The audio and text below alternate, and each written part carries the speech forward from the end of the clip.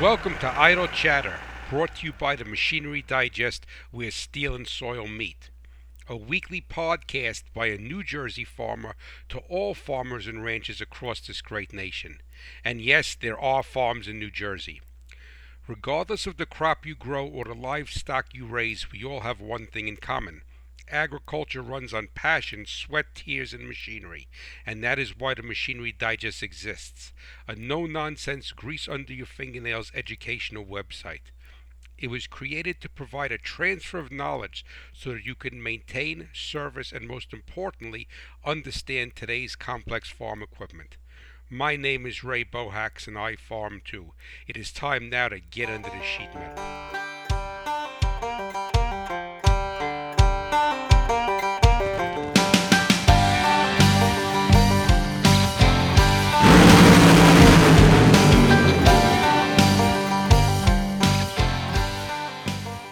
Hello, my friends, and welcome to Idle Chatter from the Farm Machinery Digest. As always, I am your host, Ray Bohacz, coming to you from our chilly family farm on Cat Swamp Road in Hackettstown, New Jersey.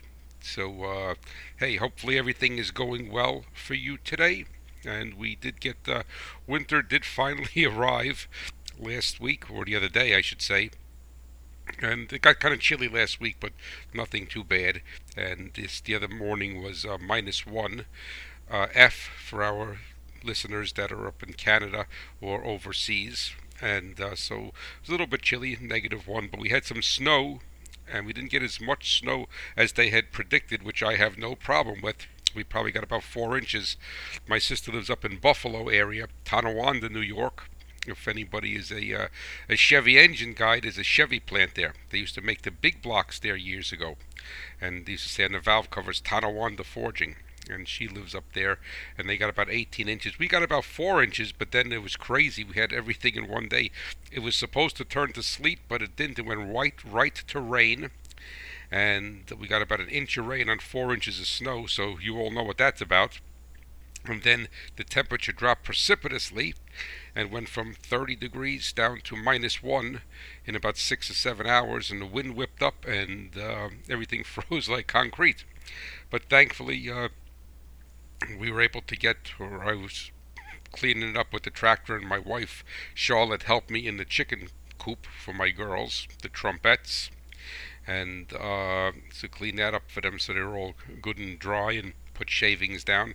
So everything is pretty good, thank God. Can't complain. It's winter time, but I could have done without the -1 freezing the snow hard as a rock. But what we're going to talk about today, it's funny because I don't think. Well, I guess it's not funny. It's just a way of saying something. Is that I give thought to what I would like to talk about on my show each week. Obviously, I don't just sit down and whip it out, but I do. I mean, everything is just right off the cuff. There's no script or anything, and I try to think about what I'm going to do on each show. And then the last couple of weeks, I've been saying to you that I wanted to start a not a series, but the next month or so, or 4, 5, 6 shows to talk about different things you could do in the farm shop to your equipment to get it ready for spring. And not the common things. For instance, like last week's podcast, we spoke about checking grounds and doing fluid analysis and other things. And I felt that that would be very timely, and I am going to continue that. But what I am going to do today is I'm going to break away a little bit, because I figured winter is long enough that we have plenty of time to check things over in the farm shop. But I want to break away a little bit, and the catalyst for that was the cold weather. So what I am going to talk about today on the show is getting an engine to start when it's real cold. And I personally don't think -1 is real cold, but I know that there's listeners out west and up in western Canada that the temperature is -20, -30, -40 F, and at one particular point I think it's at 32 or 33 degrees of minus on C, that it converts over more or less the same as Fahrenheit. But I should remember my math better, but I don't. When you live in the States and you deal with English all the time, even though you learned all of that in school, you have to get out the conversion chart to see what the equation is.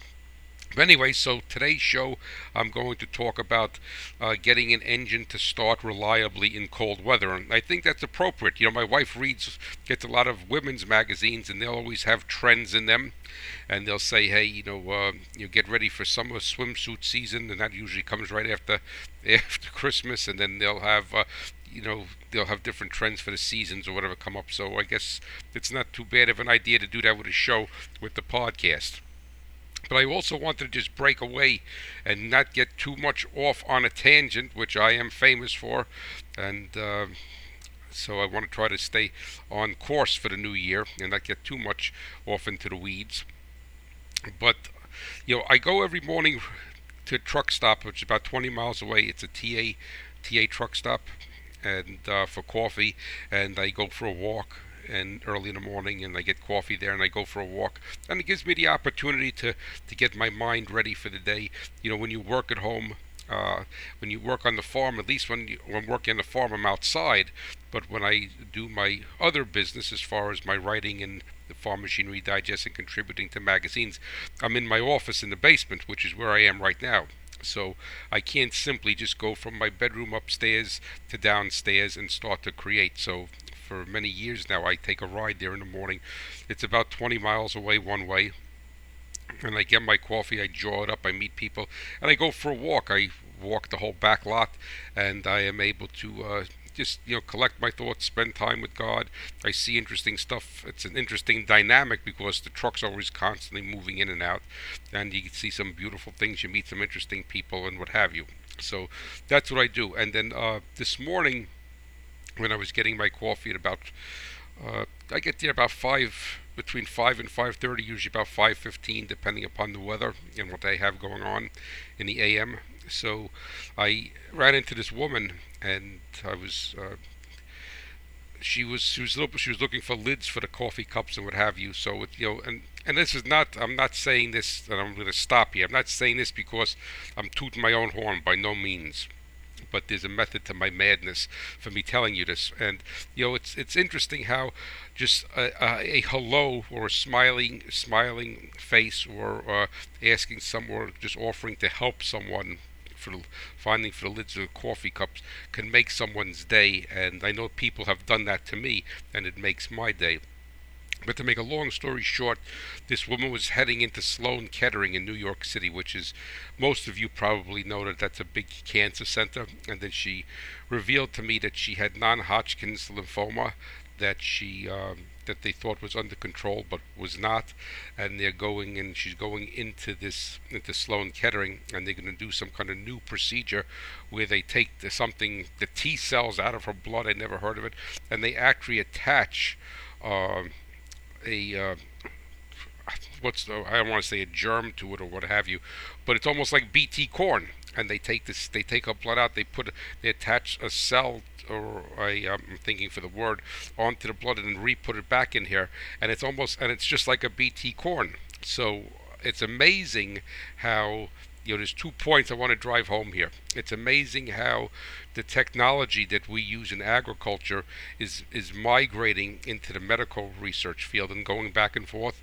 And so many people are against GMO crops and BT biotech, or not biotech, BT corn and all of this, and they really don't, and they're using it to cure cancer. So I think that's an important message that we need to understand and talk about. And the other thing I wanted to say is that if you happen to go to my website and go under the video tab, I have some videos. I'm not responsible with making any of them, but I have some videos that are really thought-provoking. Anything that's there is not junk, so it's of high quality and thought-provoking. And there is a video there called Empathy, and that is from the Cleveland Clinic, and it really is excellent. And it really, this morning, I really thought of that, because this woman obviously wanted someone to talk to, and then just by showing her and showing her where the lids are, it gave her the opportunity to open up her life story, not her life story, but her condition to me. And then I told her that I would pray for her. I asked for her name, and I'm very bad with remembering names until I really see the person a number of times. So I explained to her about how there is genetically modified crops, and they basically do the same thing, which she was very, very interested in. And I told her I'm going to pray for her and call her GMO girl. So if you get a chance, go to the website, and there's two videos that are favorites of mine, and one is empathy and one is into the heart, and you really need to watch them, and you need to watch them multiple times, and it's really it really grounds you. So I just hope that you get a chance to do that. So empathy and into the heart, and into the heart is not about the car. Pay attention to the watch. Alrighty, now that I've wasted a lot of time telling you about that, but I don't think it is a waste of time, because if we could make someone's day, that's what life is all about. Alrighty, so now we're going to deal with cold start issues. What I'm going to do is that, the hallmark of a good mechanic, the hallmark of a good hot rod farmer, or a good anybody who's with machinery, is that there's no excuses attached to anything. And think of it as like aviation or the space shuttle. There's no excuses. So there's no excuse or why an engine should not start up to a certain point in temperature. Now keep in mind that gasoline, and without any great degree of ethanol in it, so like from E0 to, we'll say, like E10 or E15, and only because the majority of the fuel is gasoline, so the dynamics, I'll say the DNA of it, or its characteristics of how it works and how it functions, and its chemical conversion is the same as almost as E0. Whereas when you get up to E85, there's some little bit different dynamics, because obviously it's 85% ethanol, and I'm a big supporter of ethanol. So, but for this conversation, I need to identify E0 to, we'll say, E15. But what needs to be understood is that at approximately minus 45 degrees F, that gasoline will not vaporize without an external heat source. So at minus 45 F, and that means that the fuel has to be 45 F, and the carburetor or fuel injector has to be 45 F. Because you could be saying to me, well, I've started in a gasoline engine, and the thermometer said it was minus 52. Yeah, but was the gasoline minus 52? The gasoline may have been minus 43, and that's why it vaporized. But what needs to be understood is that the rate of vaporization is very, very poor. At 60 degrees F, 60 F, so it's a nice spring day, that the vaporization of gasoline is only about 50%. So about 50% of what is being put into that engine is only turning to a vapor. And keep in mind that three things need to happen to gasoline for it to become a fuel that is suitable to run an engine. It needs to be atomized, which means broken into small particles, fine particles, but still in a liquid form. Think of an aerosol can, all right, spraying from an aerosol can. All right, then it's broken into small particles, but it is still liquid. The next thing, it needs to be emulsified, which means mixed with air. And the third thing that needs to happen is it needs to go have a phase change from a liquid, albeit very small particles, to a gaseous state, meaning that it's rarefied, that it's no longer in liquid form. And to have the phase change occur, you need heat. And it's called the latent heat of vaporization. But gasoline will not vaporize at minus 45, minus 46 F or below. And up until that particular point, the rate of vaporization becomes so poor that you need to overfuel the engine to get it to start and then run. Now, once combustion starts, even on one cylinder, you're going to have the heat obviously increase from the combustion event, and it is going to improve the rate of vaporization. All right, so that is something that we need to understand. So there's what I'm going to discuss in this show today for you folks is that I'm going to discuss cold start, what you need to get a gasoline engine to cold start, and then what I'm going to do is about a diesel engine to cold start. But there are commonalities that we need to be concerned with between the two of them. All right, so what I'll do is that I'll talk about the commonalities, and if there is something that breaks away that's slightly different, I will address that for diesel, and then we will can pick that up as the show goes on. Alrighty, The first thing we need to be concerned with, we don't have gelling problems or anything with gasoline as you do with diesel fuel. So we don't have to, we take that right off the map. But there are the things we have to be concerned with are the cranking speed. All right, the cranking speed on any engine is going to be affected or impacted positively or negatively by the strength of the battery, and that is its current state of charge, along with its ability to put amps out, amperage, which is electron flow. So it's going to be the battery, the health of the battery, we'll use that term, the health of the starter motor, and which actually is called a cranking motor. Lay people call it a starter, and I call it a starter, but it's actually called a cranking motor because it does not start the engine, it turns the crankshaft. All right. The next thing is the condition of the cables, both the positive and the negative, the, the cleanliness of the connections at the battery and at the ground and also at the starter. The next thing is the actual ground circuit. If the ground has if there's a high voltage drop across the ground, we've discussed that on this show before, and you will lose a lot of power that way, so it needs to have a very efficient ground. And then the other thing is the thickness of the oil in the crankcase. So let's touch on these briefly. As far as the battery is concerned, the most accurate way for you to determine whether a battery has a capacity to crank an engine in the cold weather. Now keep in mind that batteries do not like cold and they do not like hot. They want to live in Florida in the summertime. I mean in wintertime when it's 70 degrees.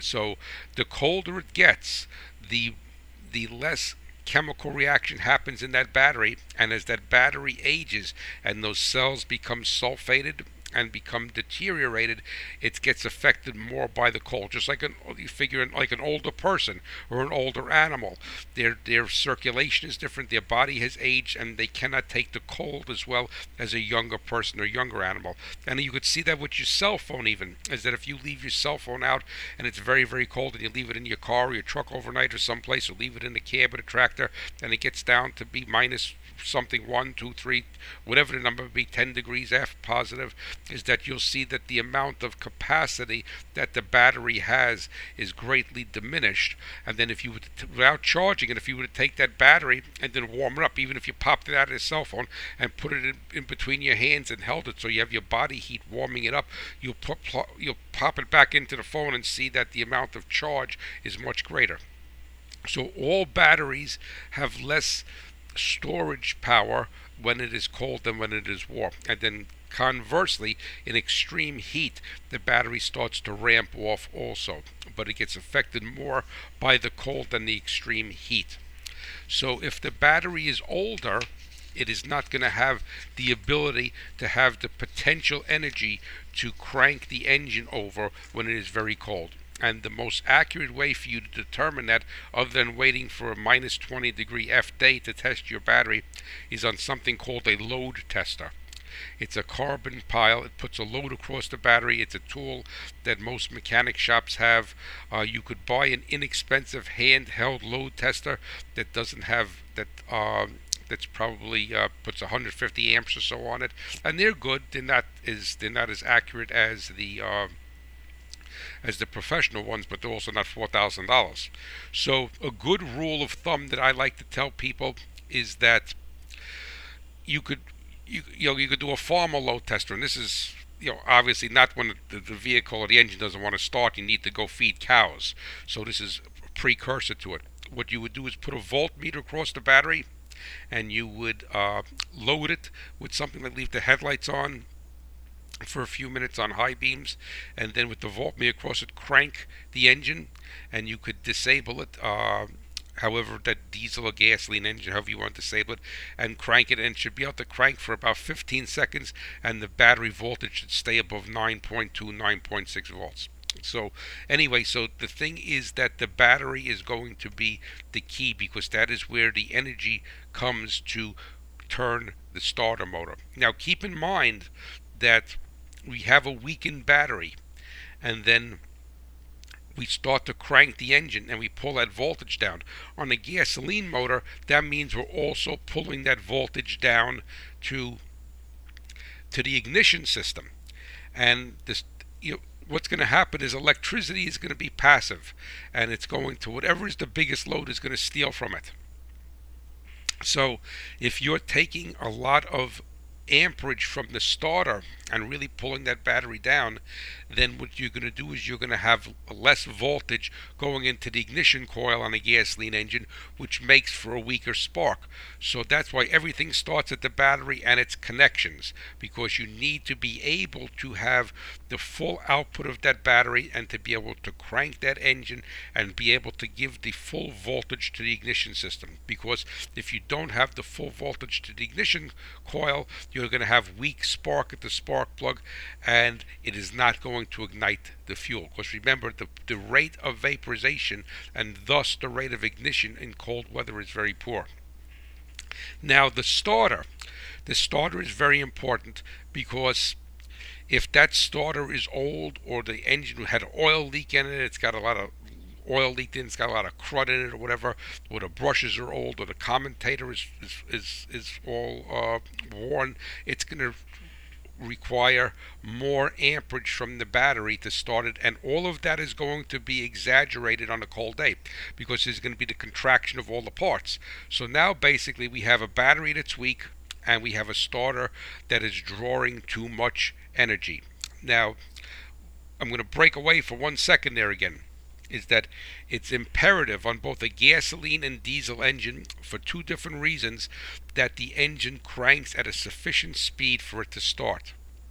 On a gasoline engine, you need to have the crankshaft turn at a sufficient speed while it's starting, for two reasons. Number one is that if it's a carburetor, you need to be able to cause enough of a pressure differential, what we would call a depression, to pull fuel through the carburetor to basically get it into the engine. And even if it's a fuel injected engine, the fuel, even though it's administered by an injector, that pressure differential is what actually pushes the fuel into the cylinder.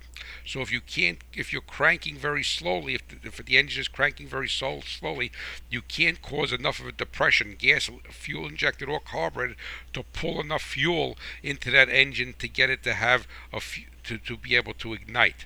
So cranking speed is imperative. The engine needs to crank very fast, and that's why also a lot of snow blowers, they have a electric starter on them, and they also have a pull start, and they have that because you could turn it over much quicker with the electric start, so you have more depression and you could pull the fuel into the cylinder. Whereas the rope start, you can't physically pull. The crankshaft speed during starting is not as high. So keep that in mind, is that if you have a starter that is oily, greasy, and what have you, that it's going to draw more current and it's going to make the engine harder, more ornery to start, even with a brand new battery in it. And the same thing comes with the cables.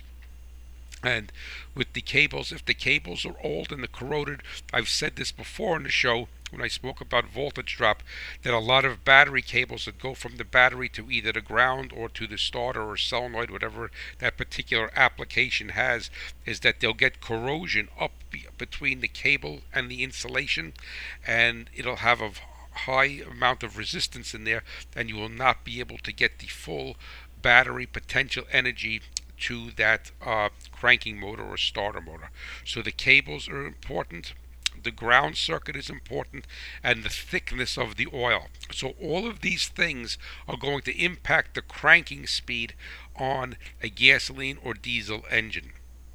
So it's going to be the condition of the battery, the condition of the starter, the condition of the cables, the condition of the ground circuit, even brand new cables. If you could put brand new cables and you have a dirty ground or the bolt that holds it and that's all corroded there, and you don't clean it before you put it on, is that you're going to have a high impedance ground, and thus you're going to have lower voltage going into the starter circuit, lower cranking speed, and lower ignition input voltage. And then the last thing is the thickness of the oil. Uh, that was one of the things years ago. Everybody used to run 1040 oil, 20 W50 oil, and keep in mind that the W stands for winter, not weight. And if the oil is too thick, it's going to create a parasitic loss in in the crankcase, because it's going to be very hard for the crankshaft to turn through that oil, but also for it to pump that oil up into the critical parts of the engine. And that is one of the reasons why all of the new engines use much thinner weight oils. The chemistry of the oil has changed dramatically, and we're able to support what is called the oil wedge theory, which I will do a show on that probably sometime later on this year.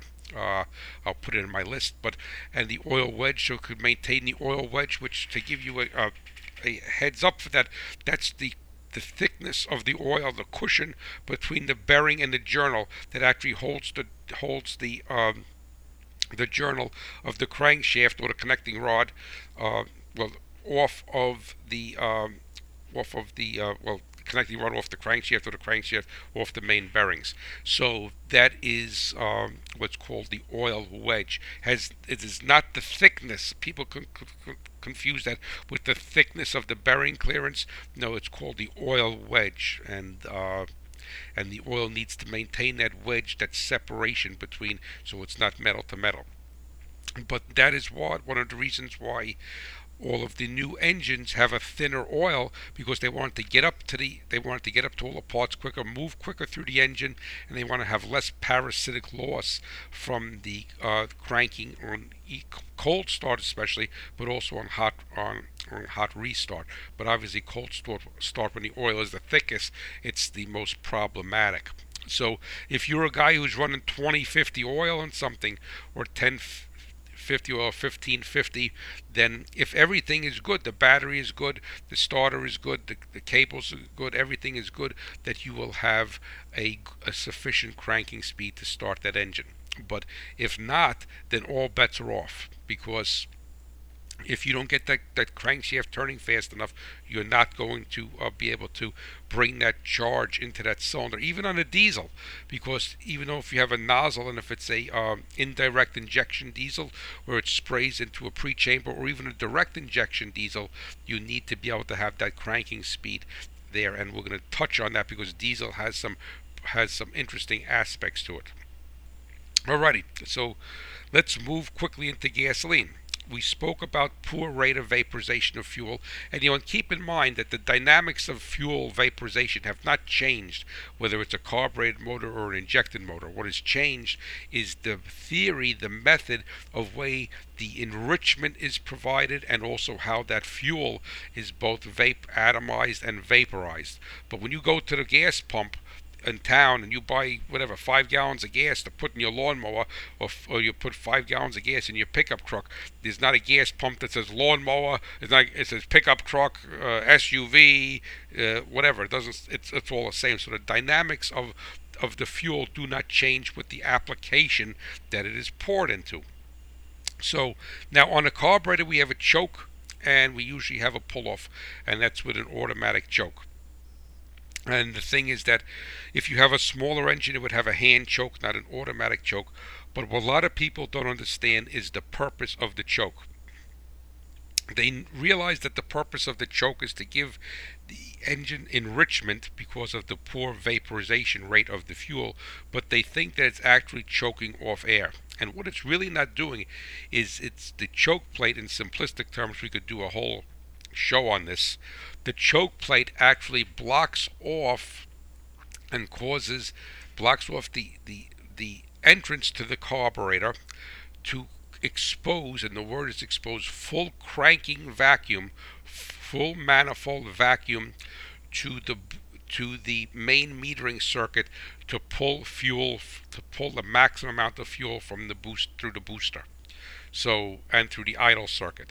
So what's basically happening is that we're limiting the airflow. So think of it this way: if you take a straw and you suck on the straw, and you have the straw is completely open, you suck, it's very easy. Now you close that off, right? And you close off and you try to suck, and then the amount of effort you take is much higher to try to suck through it. And in essence, and I'm going to put a article up on the learning series probably next week or two about truly how a choke works, and it's important for you to understand that, because even though you have fuel injected engines, if you have a seed tender, you have a lawnmower, you have something else, you have a pump that you pump fertilizer from a tote and it's gasoline powered, it's going to have a choke, a small engine. So some bigger small engines have EFI, but they're basically going to have a choke, so it's important if you understand that. So in essence, it's exposing full manifold vacuum to the venturi, so the carburetor could pull the maximum amount of fuel because of the poor rate of vaporization, and also because of the slower cranking speed, because of the thickness of the oil and the contraction of the parts in the engine and the weakness of the battery. So it's actually not limiting the air, it's actually controlling the vacuum that the venturi of the carburetor sees. And so if that choke is not working properly, and if it's an automatic choke, a lot of people don't know how to start an engine with an automatic choke. So let's say you have an older irrigation motor. Well, you wouldn't be irrigating in the winter, but the thing, you have an old engine on a gen set, whatever, plow truck, whatever it may be, an old gasoline engine, and it has an automatic choke. The proper way to start that engine is to go and slowly put your foot to the floor twice, to the floor once, release, slowly twice again, all right, and release. And what that'll do is that if the automatic choke spring is working properly and the choke is not stuck, it will move the throttle, the fast idle screw, away from the cam, fast idle cam, and allow the choke butterfly to fly to close, and will also actually provide a shot each time you move the throttle, full deflection of the accelerator pump, to spray some fuel into the intake manifold. So what you do is once to the floor, release, twice to the floor, release. Now you go and crank. If it doesn't start in 10 seconds of cranking, 10 seconds. 10 seconds doesn't sound like a long time, but it's a long time when you're cranking an engine. Or if it doesn't start within, I like to say, 4 or 5 crankshaft revolutions, not seconds. But some people in the industry say seconds. Then you stop cranking, and you could give it another halfway shot to the floor, and then back, so you give it a little bit more accelerator pump stroke, and then she should light off. If that choke needs to be set properly as far as spring tension is concerned, and it also needs to be free to move. And once that engine fires, in most instances, they'll have what's called a choke pull-off or a choke break. And this choke pull-off will actually open up the choke plate slightly to reduce the amount of vacuum that the main metering circuit is going to pull fuel through the booster during crank, and then it'll start, so it'll lean it out slightly, and then as the temperature comes up, the choke, an automatic choke, will actually start to open because of the bimetallic spring. If it's a hand choke, then you would modulate it by hand, but the function is the same, all right, as far as creating a very exposing the circuit of the carburetor to a high vacuum signal, a great amount of depression, so it actually pushes the fuel into the engine. And as I may not have said, I wanted to a minute or so ago, is that the pressure differential is what puts fuel into an engine. So the low pressure or vacuum, which is any pressure below atmospheric, and the atmospheric pressure pushes the fuel through the carburetor, and even on an injected engine, it pushes the charge into the cylinder. So it's the pumping action of the piston. Some people say it sucks fuel or pulls fuel. Well, it really doesn't. It's a push-pull relationship. So now what people do, and I really saw this from the car side of my life, is they don't know how to start an engine with automatic choke. They're wrapping the throttle while they're cranking, they're putting it to the floor. You don't want to do that, because every time that you put your foot to the floor while you're cranking, most, when I say modern, the past 50 years, 40 years, carburetors will have what they call a choke unloader. And when you put your foot to the floor, it opens up the choke plate, so you're not getting that enrichment. Alrighty, so that's something. Twice to the floor, release, crank. If it doesn't start, stop cranking, another half a shot to the floor, give it a little bit more accelerator pump stroke, crank, and then she should go off. Now, if the engine wants to load up right after it starts, then that means that the choke pull-off is not working, or it's misadjusted. So it's not giving enough air right after it starts. And the hallmark of that would be the engine would start fine and it starts to run for a few seconds, and then it starts to go boo, boo, boo, boo, boo, boo, boo, boo, boo, and starts to blow black smoke out of the back and everything. That's a choke pull-off angle. And historically, on an older engine, the diaphragm in a choke pull-off will have rotted or dry rotted, or actually expanded from oil fumes, not film, and would not be pulling the choke open. Alrighty? So, in essence, if you have a gasoline engine and you could get it to crank well and provide, because of due to all the things that we discussed, you get it to crank well and at a good cranking speed, and supply sufficient voltage to the ignition coil. The choke, be it automatic choke or manual choke, is set properly. If it's a manual choke, even on a small engine like a snowblower or something, a lot of them have a prime button that's giving it a shot of fuel into the intake manifold, right? And that's all set properly, and that engine will start. There's no reason why it's not starting. Alrighty? So if you're getting good voltage to the ignition coil, and it's sparking the spark plugs, good cranking speed, enough enrichment to deal with the poor rate of vaporization, she's going off. Right? Now what happens afterwards is a different story, because what you need to do, what a lot of people will do, and is that they'll go out and they'll short duty cycle. They'll start an engine, and let's say, oh, I want to see if it's going to start today because I got to go into town and it's real cold out. Keep in mind that on any gasoline engine, I don't care what year it is, fuel injected, carbureted, that you need to get that spark plug center electrode to over 500 degrees F for it to start to burn off the cranking fuel, which is most engines, gasoline engines, will crank at a 1-to-1 or 2-to-1 air fuel ratio. And running, they'll be at 14-to-1 or 15-to-1 air fuel ratio, 14.7. So what that means is that on a 2-to-1 air fuel ratio, there's 2 parts of air for every part of fuel. On a 15-to-1, there's 15 parts of air for every part of fuel. So a carbureted engine needs to be extremely rich during crank, because of the loss of the fuel dropping off through the wet flow intake manifold before it gets to the cylinder, and then also during warm up, or what we would call transition from dead cold to full operating temperature. So there's a lot of fuel drop off because of that poor rate of vaporization. But the spark plug needs to get to be, the center electrode needs to see at least to be, and I don't mean 1 second at 500 degrees. It needs to stabilize at a minimum of 500 degrees for it to burn off that cranking fuel and that cold start enrichment. If you wet the plugs on a gasoline engine, buddy, it's all over. Alright? So slow cranking speed and that a weak battery pulling voltage from that coil. Alright, so you have a weak spark. If that thing don't go right off, then you're wetting those plugs. And once you wet those plugs, that engine is not starting, and those plugs will not dry out with it in the cylinder. You need to pull those plugs out, and I take them into the shop, and I like to wire wheel them and blow them off and clean them and put them back in if that happens.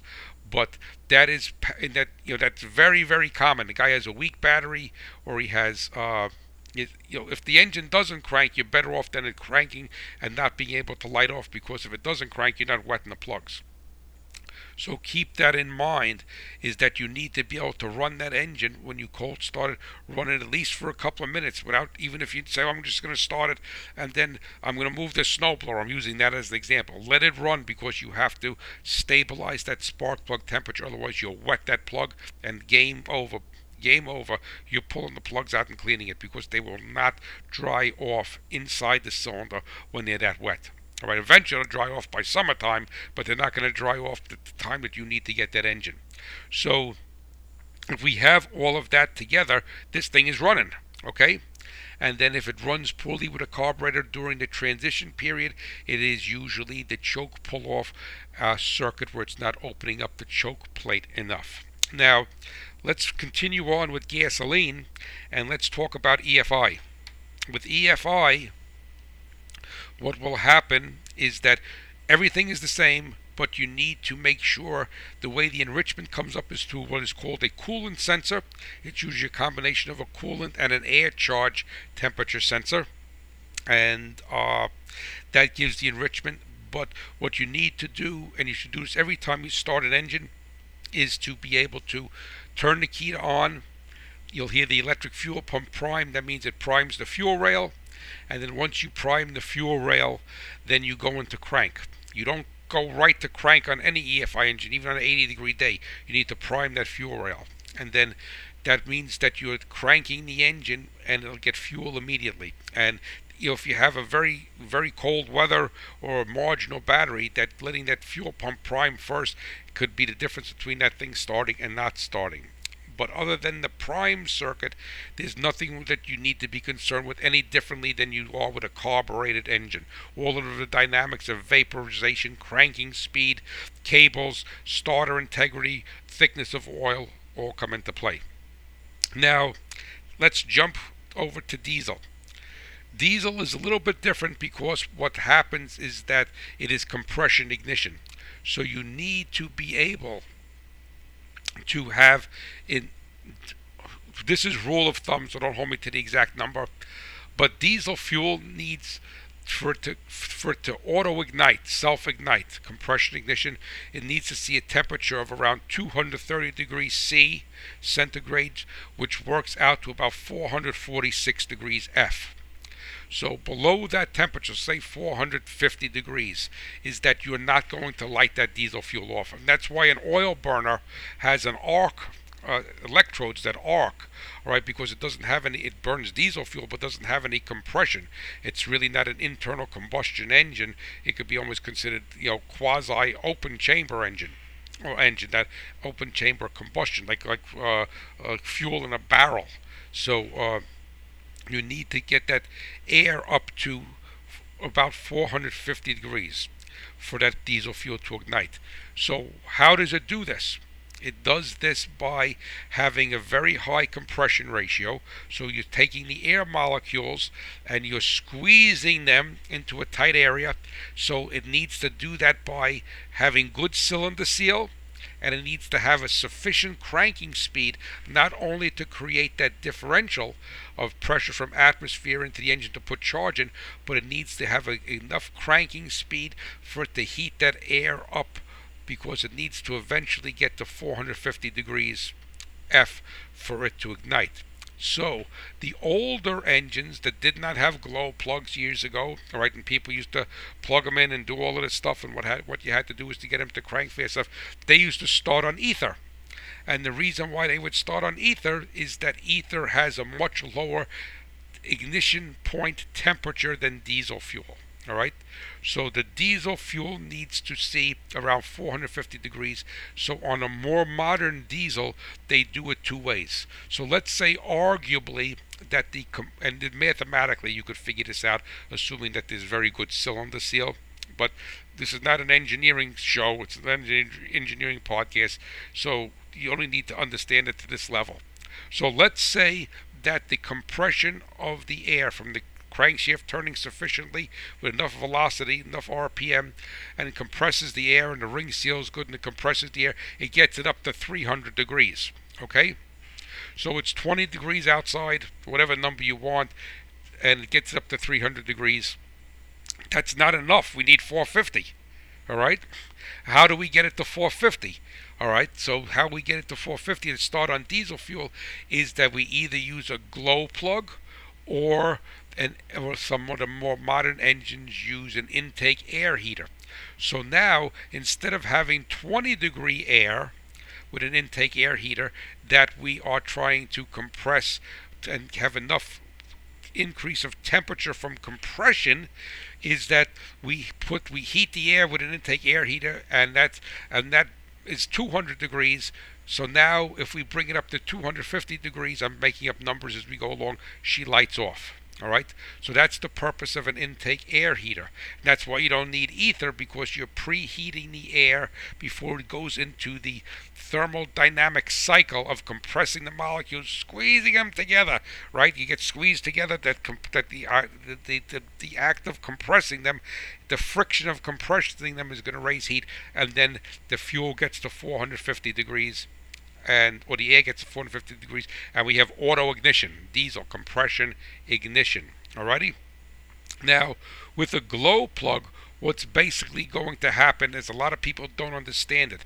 They say they see this little tip like a spark plug in the cylinder, and then that's going to get hot, and it's going to ignite the fuel. But the glow plug really is not there to heat the air in the combustion chamber, or I should say in the cylinder, not the combustion chamber.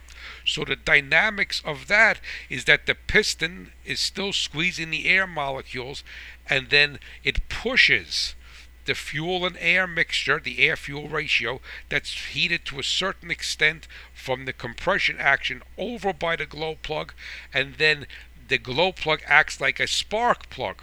But instead of arcing and sparking, it's staying hot, and then like a soldering iron.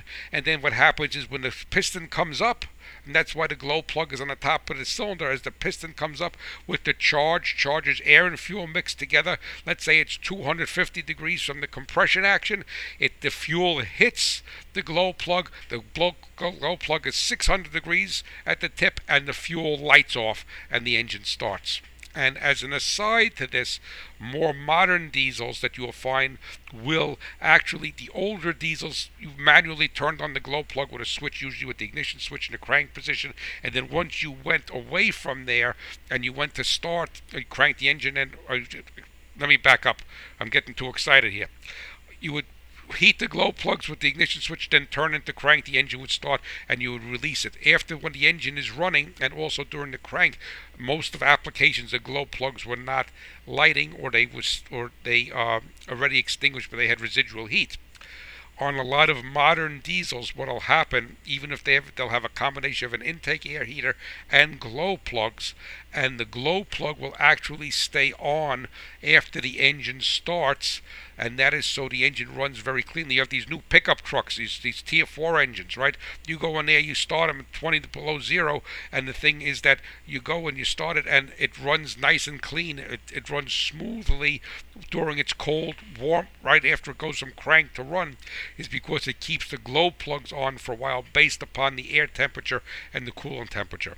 So it runs cleanly and runs nicely when it during the transition from cranking to run. All right. So recap very quickly. Intake air heater heats the air. The lion's share of the heat is made through the compression of the air molecules during crank. So that's why cranking speed and everything comes into play.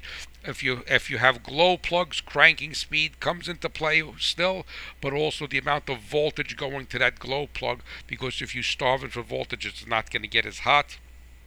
Alrighty, and then a lot of engines also have an enrichment circuit on an older pump line nozzle.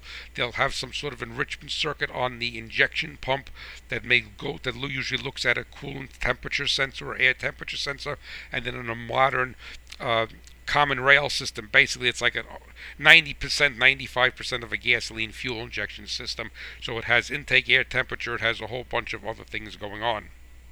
But now, this is all great, right? But the thing we need to do is get the fuel to the engine. And diesel fuel, as we all know, has a propensity to gel, all right, and to not want to flow when it is cold. So very, very simple, and I'm preaching to the choir here. What you need to do is additize your diesel, and I'm a big proponent of additizing your diesel fuel all year round for other reasons, for lubricity, to get moisture out of it, for cetane boost. But the best diesel fuel conditioners, if you say, I'm not listening to that hot rod farmer, I'm not advertising my fuel in the summertime. Well, if you're going to do it in the winter, right? If you're going to do it in the winter, you need an additive that not only stops it from gelling and improves the cold the cold filter plugging point and the pour point so the fuel stays liquid. But you need to increase the cetane value of that fuel. So the best cold weather additives in not only keep the fuel the fuel in liquid form, it also raises the cetane. Because the cetane, if you listen to my show a while back, one of the early shows, and I have an article on my website under the learning series about cetane and octane, cetane is the fuel's anxiousness to ignite. So higher cetane fuel will be more anxious to ignite in hot and in cold weather. So if you have higher cetane, then that fuel is going to ignite easier when it gets to that 400 degree, 450 degree mark, be it through compression and glow plugs or compression and intake air heater. So people don't think of cetane as a cold start aid. They just think, and that's the same thing in the summertime. You have an 80 degree day because that air still has to get to 450 degrees. That's a long way, buddy, from 80 degrees to 450 for it to ignite. So the higher the cetane in the fuel is going to make it easier, more anxious is the word I like to use to ignite. So you want a additive that not only keeps the fuel in liquid form, the diesel fuel, that you want it to be a cetane improver. So if you have those two, so basically let's recap before I get into the special delivery segment. And the recap is we need to be able to gasoline or diesel have good cranking speed, so that's battery, starter, cables, ground, and oil thickness. Gasoline engine, we need to be able to have the enrichment circuit, whether it's a choke circuit on a carburetor or a enrichment circuit through a coolant sensor and air charge sensor on an EFI system. On EFI, we need to do the prime pulse to charge the fuel rail before we go into crank. On a carburetor, if it is an automatic choke, we need to manually set that choke by operating the gas pedal slowly to the floor twice, then go into crank. If it doesn't start, we're not touching the gas pedal, all right? We'll stop cranking, we'll give it another shot from the accelerator pump, and then we'll crank again. Keep in mind on a gasoline engine to burn off that cranking fuel and that cranking fuel and that cold start enrichment, that spark plug center electrode has to become a minimum of 500 degrees F for it start to burn off that fuel. So you don't want to shut the engine right off after 30 seconds or a minute. You want to let it stabilize, right? Because what actually has to happen is not only that, there needs to be something called a reaction zone happening in the cylinder, which is a show unto itself. But that's what you need to know. And this stuff here, you don't need to be an engine guy to do this, all right? When it comes to diesel, we need to have glow plugs that work properly, and I am going to do a show on glow plugs probably within the next month or so.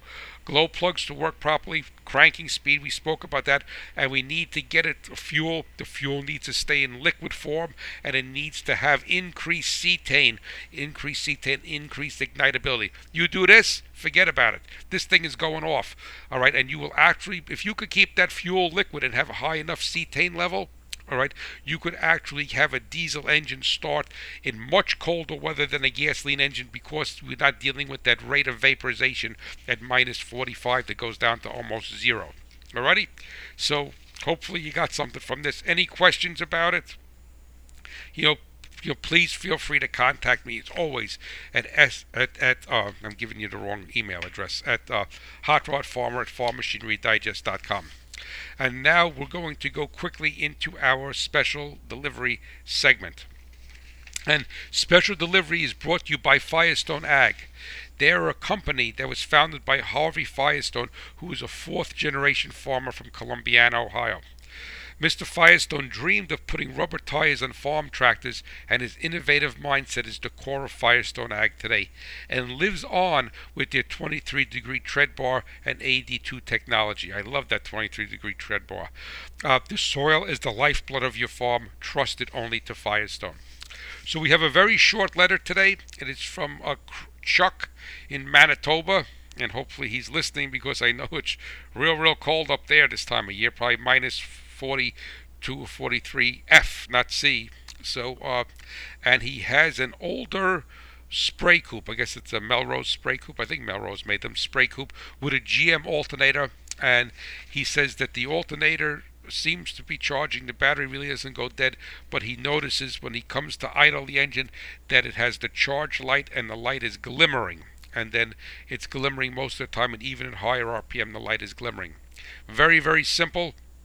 When you have a glimmering light on an charging circuit, glimmering charge light, very low glimmering, you could see it better if you shut the lights off in the dark, maybe a little bit during the day, and specifically on a Delcatron alternator, that is a defective diode trio in the alternator. It's about a $6 part. And you would take the alternator part, split the case, and I believe I have an article on that on my learning series on the website. You would split the case, and there's what you'll find is a rectifier bridge in there, and on top of it is a diode. You will know it's a diode unless somebody told you, like I'm telling you now. It has three legs. It goes to each terminal of the rectifier bridge, and then there's another leg off. So basically, it's one finger down and then three fingers. So if you would be holding your hand out and have your three middle fingers, and take your finger from your other hand, your index finger, and put it over there, that's what it looks like. So it's four legs, three together and one. That is the diode trio. When the diode trio starts to go, is failing, what a diode is a one-way electrical check valve. It only allows current to flow one way. It feeds current both ways. What you will find is that the output of the alternator will be lower. So instead of 14.6, 14.7, maybe 13.7, 13.8, 13.9, and then that light will glimmer because it's feeding it some unrectified AC. Take the alternator off, mark the case, split it apart, go to town, a better auto parts store, and get take the number off the alternator. Usually it just goes by the amperage rating of the alternator, and then buy a diode trio. The last time I bought one, they were about $6 or $7. Maybe I'm wrong, $10. And you very, very simple. 3 nuts and a screw. Take it off, put it back on there, put the alternator together, and it'll be fine. And you will have to take the brushes will pop out, so I like to use a spray tip from a carburetor cleaner or brake clean and put it in there to hold the brushes. But that's basically it. But diode trio is bad on that, and if you don't feel comfortable doing it, bring it to an alternator shop. But if everything else is fine in the alternator, that's all you need. Well, listen, thank you so much. I was talking fast, and I know that because I'm excited about this. I'm excited about you having your engine starting when the cold weather. And I'm excited and honored to be able to talk to you on your farm from my farm in New Jersey. Listen, just always know that the Hot Rod Farmer is pulling for you, the American farmer and rancher, and my beloved, beloved America. You have a blessed day, and hopefully you will listen next week. And next week we're going to be discussing volumetric efficiency. So you may want to tune in. Thank you, and bye-bye.